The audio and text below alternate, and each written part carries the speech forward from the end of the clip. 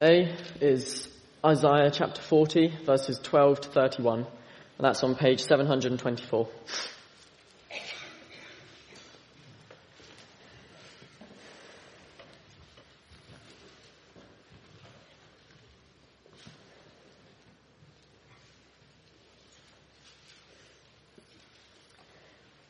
Who has measured the waters in the hollow of his hand, or the breadth of his hand marked off the heavens?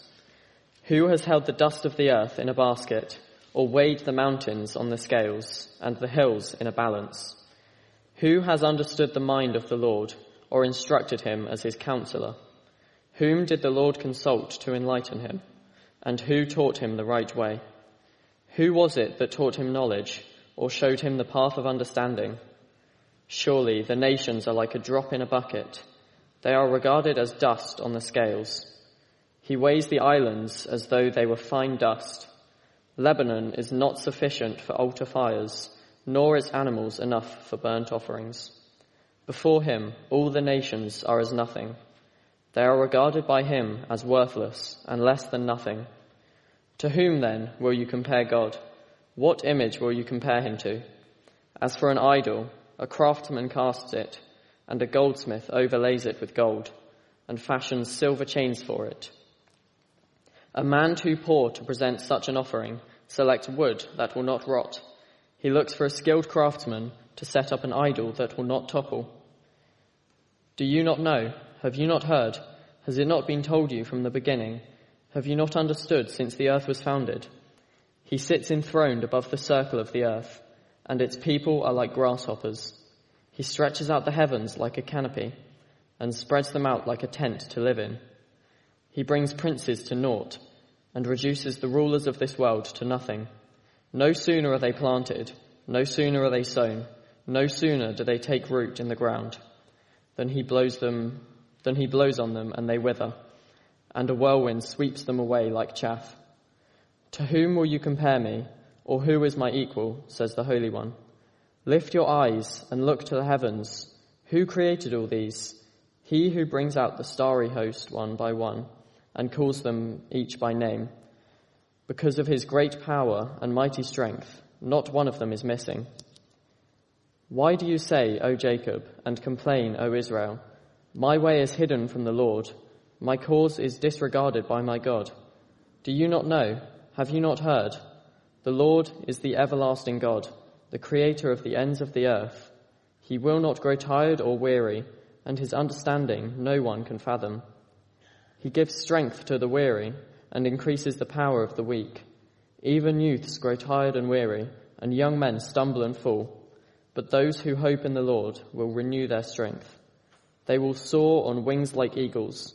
They will run and not grow weary. They will walk and not be faint. But let's ask for God's help as we begin. We pray, Father, as we reflect on your power, that you would help us to trust you as the everlasting God, the creator of the ends of the earth. We ask that you would meet with us by your Spirit in your word. In Jesus' name, amen. Well, with the arrival of electric cars has come the arrival of a new phrase in our English language. And that phrase is the phrase range anxiety. Has anyone heard that? Or is it just me? Yes, you've heard it. If you don't know what it is, it's the fear that actually I'm not going to have enough power to get to my destination. The fear comes, I guess, from worrying whether there's a charging point en route, or whether I get to the charging point and someone's parked in there to do their groceries, or the charging point's not working, and I'm going to be stuck at the side of the road with 2 tons of metal and no means of charging the car. That's what is known as range anxiety. Now, my purpose in telling you that is not to convince you not to buy an electric car, far from it, but to speak about another type of range anxiety, a spiritual range anxiety. This range anxiety doesn't come from the fear of not having enough power in the car, but the worry about whether God really has the power to deliver on his promises.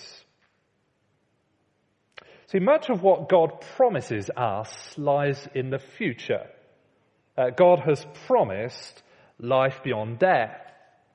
God has promised a renewed world with no more tears or crying or mourning or pain. But all the time we're in this world, those promises haven't been realized yet. We're not experiencing the full benefits of eternal life. And when we look at things like death, we might think to ourselves, is that even possible? Or we hear God's promise of a renewed world, but then we look at our own world and think, how is that even going to happen? Or we hear God's promise that all who trust in Jesus are forgiven and safe from his judgment, but then we stuff up again.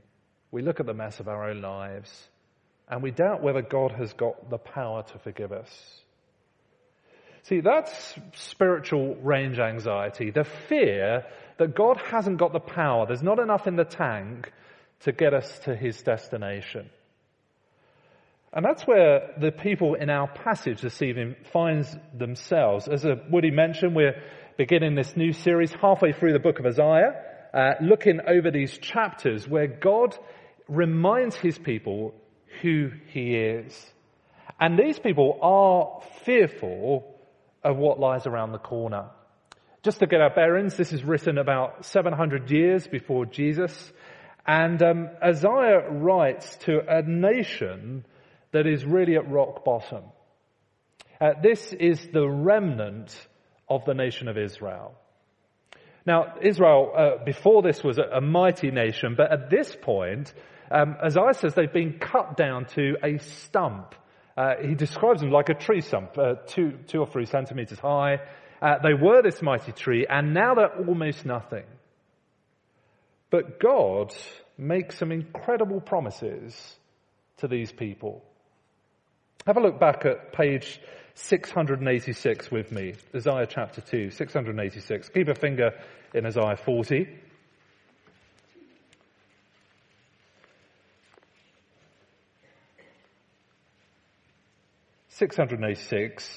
Chapter 2, verse 2. Here's what God promises.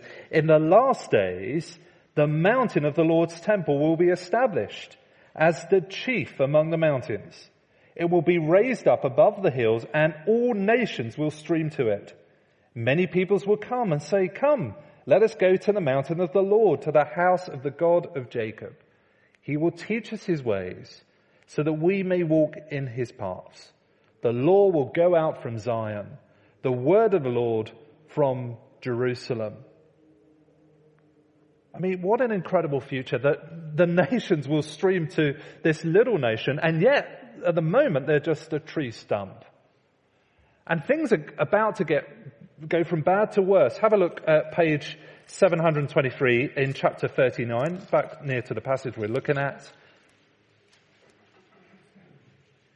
Because this is what's going to happen to this people. Chapter 39, verse 6. The time will come when everything in your palace and all your fathers have stored up to this day will be carried off to Babylon. Nothing will be left, says the Lord. So you can see where we lie, don't we? God has promised this incredible future, this utterly transformed nation, and yet here the people are as a tree stump with this massive enemy about to take off everything they have. And the big question they're asking when we get to chapter 40 is God able to deliver on his promise? And I hope it's going to help us, because I'm sure that is a question we ask ourselves. As God makes these promises to us that all in Jesus are forgiven, I'm sure there'll be bits of us that say to ourselves, is he really able to do that? Is he really able to transform this world? Is he really able to forgive me? Is he really able to work with little old me? And Isaiah shows the people that he is. He shows them 3 things tonight. He shows them that God is the incomparable creator, that God is the incomparable ruler, and that God will renew you. See, first of all then, God is the incomparable creator. We're all used to looking at what someone's done in the past to work out whether they can perform in the future. I hired a plumber last week. I looked at the reviews of their previous work with the expectation that actually if they've done a good job then, they can do a good job in the future. Or I know some of us are getting engaged, getting married, and I guess we're starting to look at wedding photographers. I don't want to panic anyone, but wedding photographers, what do you do when you choose a wedding photographer?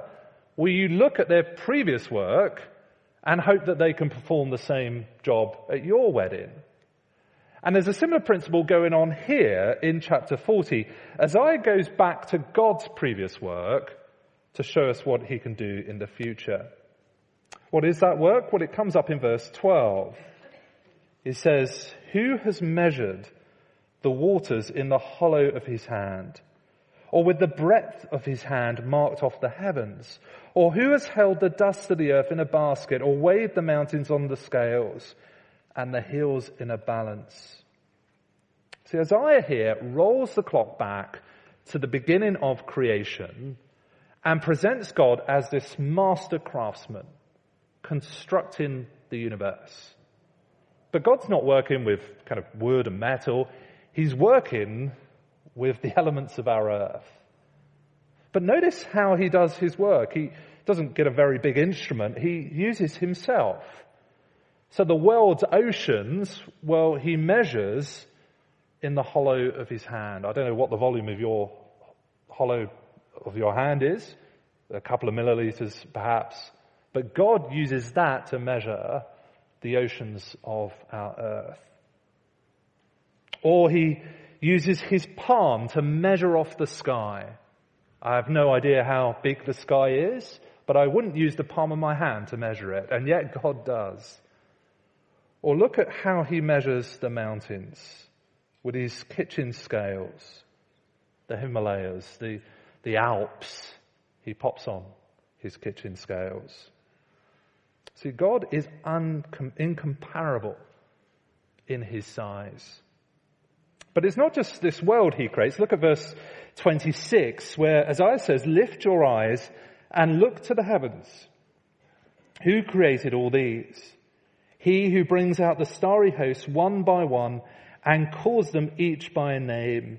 The heavens he's talking about there is the night sky. And he says, look up. Look at all the stars. Who has called them out? And the word here is, it's the word for it's a military word. It's the idea that these stars, you can imagine marching out in their military ranks. God has called them.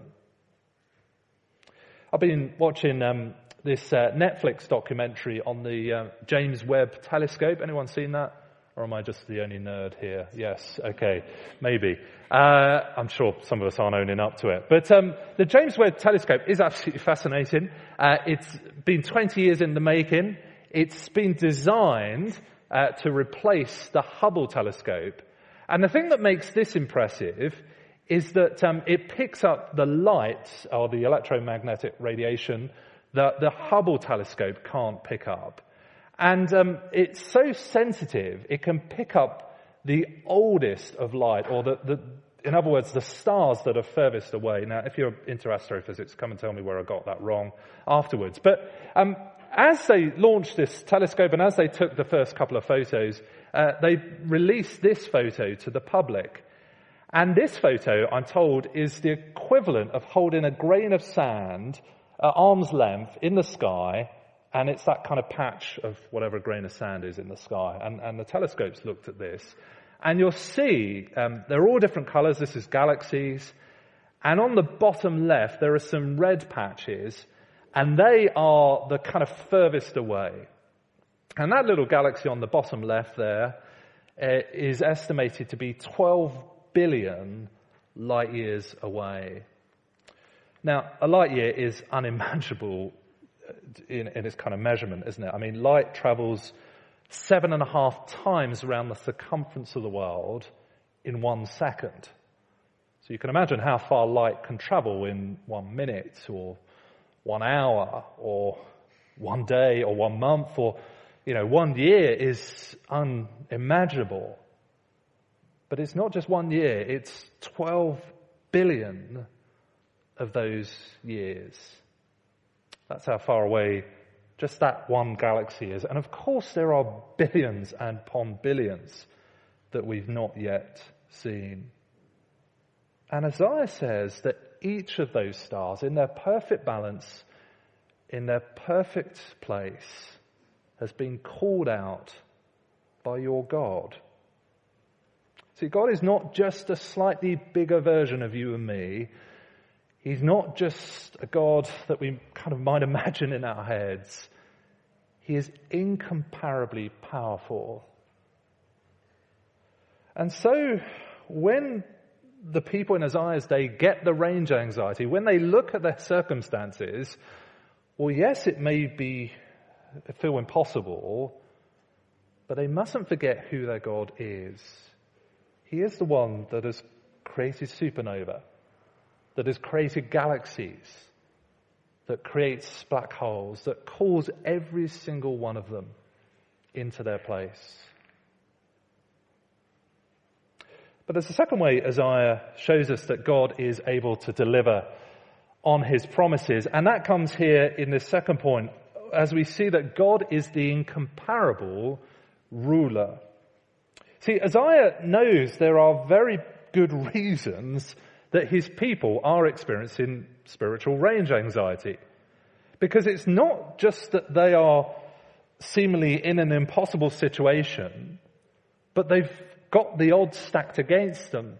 They've got insurmountable enemies around the corner.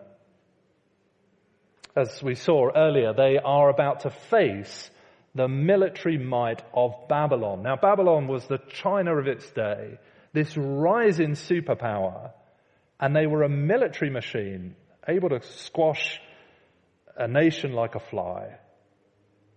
And it just seemed almost comical for God to make these incredible promises about this nation being renewed. But that is to forget who their God is. See, look at what Isaiah says about those nations in verse 15. He says, "Surely the nations are like a drop in a bucket. They are regarded as dust on the scales." See, the Babylonians, the Chinas or the USAs or all the world's military combined are just like a couple of molecules of H2O dropping into an oil drum of water. Or he says they're like dust on the scales. Now, I got a very good image of this yesterday. I was baking bread, not on my own. I've got a bread maker, so it is cheating, I know. But would you believe it? As I got the scales out, some flour had spilt on the scales. And so I took the kitchen scales over to the sink and wiped the flour off. And God says that the nations, the military pride of Vladimir Putin or Kim Jong-un, are as much of a challenge to him as wiping the flour off the kitchen scales. See, God is not just a very strong version of me. As Woody said, he's not a character out of a Marvel film. He is incomparable in his rule. And verse 22 tells us he is seated above the circle of the earth so that its people are like grasshoppers. To be seated is to have your throne. And God's throne is not on the earth, nor is it in the sky, but it is above the circle of the earth. The circle was the kind of half circle we see in the sky above us. And God's throne is above that. I don't know if you've ever sort of look out the window when you're on a flight. I'm just mesmerized by the whole thing. And I love looking out. As you're beginning to land, you start to see the little cars on the motorway as you fly into the place. And they look like a toy. They look unreal because they are so small. And, I don't think I've ever seen people in them. But if you look closely, I guess you might make out a person. And God says that actually his throne is so above us that he looks on the biggest enemies as tiny little dots in the cars, or as Isaiah puts it, like grasshoppers, those bugs or insects you barely make out on a grain. See, God is the incomparable ruler. Now, I get today that our fears don't come from oppressive rulers, although for a lot of Christians around the world that is the case. But we still have our enemies. We still have the enemies of sin and death. We look at death and we look at the dark shadow it casts on humanity, and we think to ourselves, that is an impossible enemy to overcome. Or we look at sin, that constant tendency to drift from God's ways, to stray from his path in our hearts. And the thing is, those enemies are too big for you. You think you can fight them on your own, well, you won't succeed. But they're not too big for God. Death is like a drop in the bucket. Sin is like the flour being wiped off the scales. See, God is the incomparable creator. He is the incomparable ruler. But there is one more thing that Isaiah says here to calm his people's anxiety. And we see it here in this third and final point, that God uses that incomparable power and rule for the benefit of me. See, look at what Isaiah says in look at what the people are feeling in verse 27. Isaiah says, "Why do you say, O Jacob, and complain, O Israel? My way is hidden from the Lord. My cause is disregarded by my God." This is the range anxiety. God has forgotten me. God is not with me. God is not able to deliver me. It's a cry they are making, and I'm sure it's a cry that at least some of us will have uttered, if not right now. Have you forgotten me, God? Are you able to overcome these circumstances? But look at what Isaiah replies in verse 28. "Do you not know? Have you not heard? The Lord is the everlasting God, the creator of the ends of the earth. He will not grow tired or weary, and his understanding no one can fathom. He gives strength to the weary and increases the power of the weak." See, the people had forgotten who their God was. He was the creator of the heavens and earth. He uses his incomparable power to make galaxies. He can use his power to benefit his people. And we see him use that power to help his people. He will not grow tired or weary. He gives strength to the weary and increases the power of the weak. See, God is not just incomparable and far off. A lot of religions have a very big God and a very big, powerful God, but then people struggle to understand how God can be near. Or other religions might have many gods to look after different aspects of life, but any one of those gods is not powerful enough to do anything about my overall circumstances.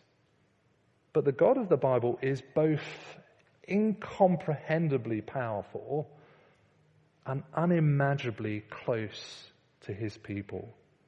He comforts the broken. He strengthens the weak. And we see that most clearly, of course, just over 700 years later after this is written, as the Lord Jesus is born as an infant. This baby was called Emmanuel, which means God with us. And as this baby grew, he became a man with incomprehensible power, able to heal the sick with a touch, able to open the eyes of the blind, He was able to calm the storm, so much so that the disciples, of all people, asked the question, who is this? And yet for all his power, he used it to comfort, to bring healing. He comforted the broken. He strengthened the weak. And ultimately, he did that as he went to his death and died on the cross. He defeated our enemies. He ended death. He brought forgiveness of sin. So that God who is incomprehensible in power and rule is unimaginably close to us in strengthening the weak. What are we to do with this passage as we leave it this week? Well, the answer comes, I think, in verse 31, where Isaiah says, those who hope in the Lord will renew their strength. They will soar on wings like eagles. They will run and not grow weary. They will walk and not be faint. I've asked the question, what do we do? In one sense, it's not to do anything, is it? It's not to take action. It's to wait on the Lord. And that word wait, it's a word that means trust, to hope. Not hope in the sort of vague sense that something might happen, like England are going to get out the group stage at the Rugby World Cup next week. But this, a certain hope, a hope knowing that God is able to do this. It's to put all my eggs in the God basket. It's to build my life on him. It's not that Isaiah minimizes the situation. It's not that he says your problems don't matter, have a stiff upper lip or anything like that. He's saying, remember who your God is. Remember his incomparable power and rule. And the question for us is, will we wait on the Lord? Now, there'll be some of us here this evening who wouldn't describe ourselves as Christian, and as I've said every week, we love having people come into St. Mary's to look into the Christian faith for themselves. We want to be very open to questions, to thinking things through for yourself. So please do feel very welcome. But the question off the back of this is, what do I make of this God? As I look at the universe around me with all its unimaginable beauty and complexity, how do I say it got there? Is it this God or something else? And if it is the possibility that there is a God at the center of it like this, well, is that worth looking into? And please do ask someone sitting near you how you can do that. But for those of us who are walking with him, I guess that there will be times where we feel the range anxieties. I know I do. I know lots of us will. And when we do, we need to come back to the God we have. Isaiah says, look up to the heavens. Who made these? I guess a good application off the back of this might be to buy a telescope. Or to, I was thinking of getting that little image and putting it above my desk to remind me how big a God I'm serving really is. Or next time we're fearing what might lie around the corner, perhaps getting some scales, putting a little bit of flour on, I don't know, do some baking, and to wipe it off, thinking actually that is as hard as hard as I found that is as hard as God finds defeating my enemies.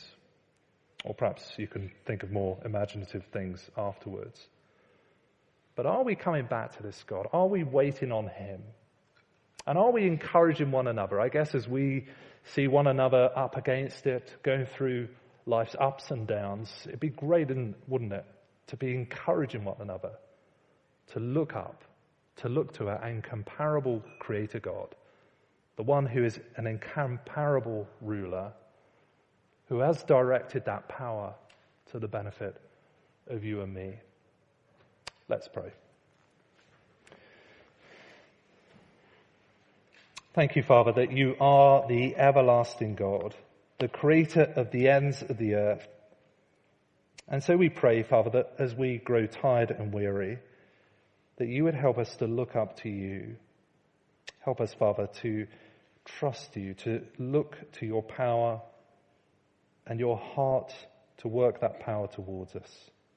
Please encourage us, we pray, in Jesus' name. Amen. And Rob's going to join me as we have a look at some of the questions that have come in, which, if your eyesight's good, you can read on the screen behind me. Hopefully, if the technology works, we'll be able to highlight the one we're actually looking at. So thank you for sending those questions in to us. Let's just work through them with the most voted. So first one, there you go. First one is a comment. I find it really hard to think God cares about my little troubles when there are so great global problems happening. It's so great to see that God renews and strengthens and cares for me.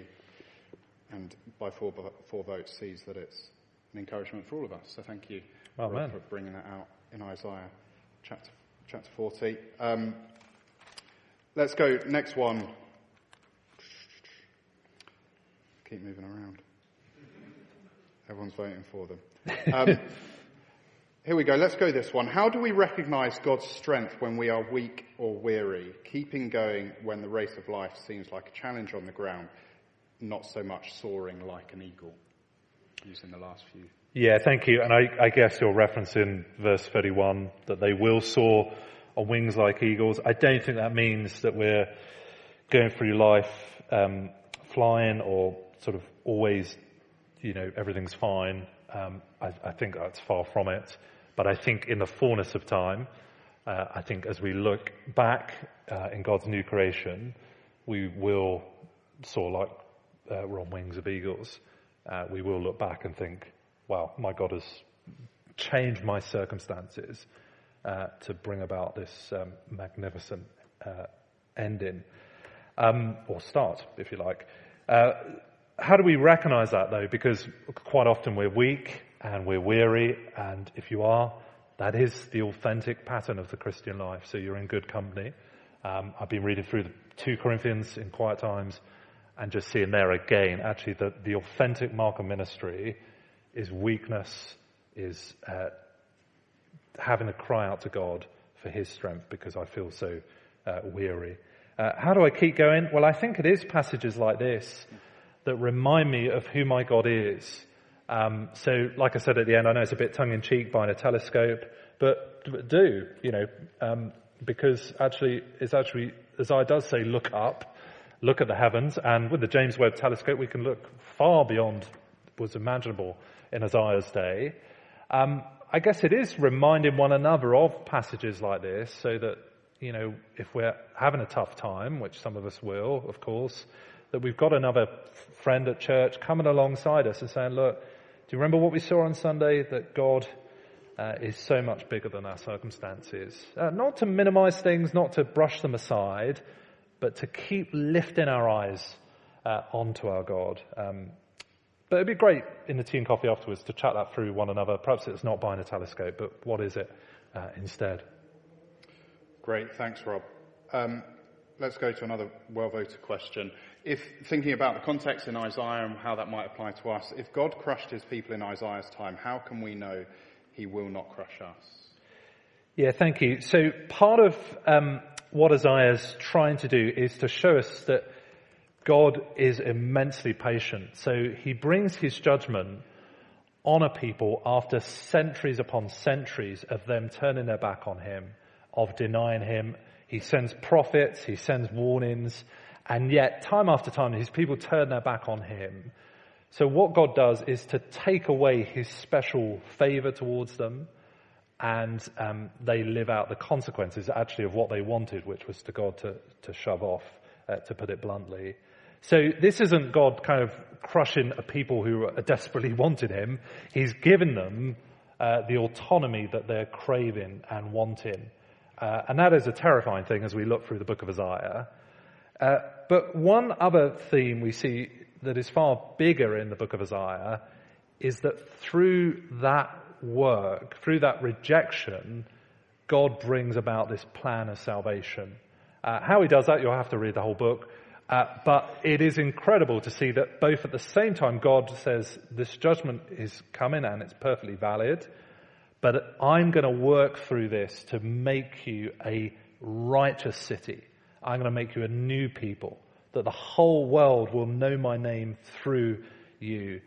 And without giving the game away, it's as we see Jesus come to fulfill that pattern that God works his promises. So how do I know if he crushes people in Isaiah's time that he will not crush us? Because of what Isaiah promises, which is a saviour, a servant who would die for his people's sins to make them right with him. And that's what we see in Jesus. Great. Thanks so much, Rob.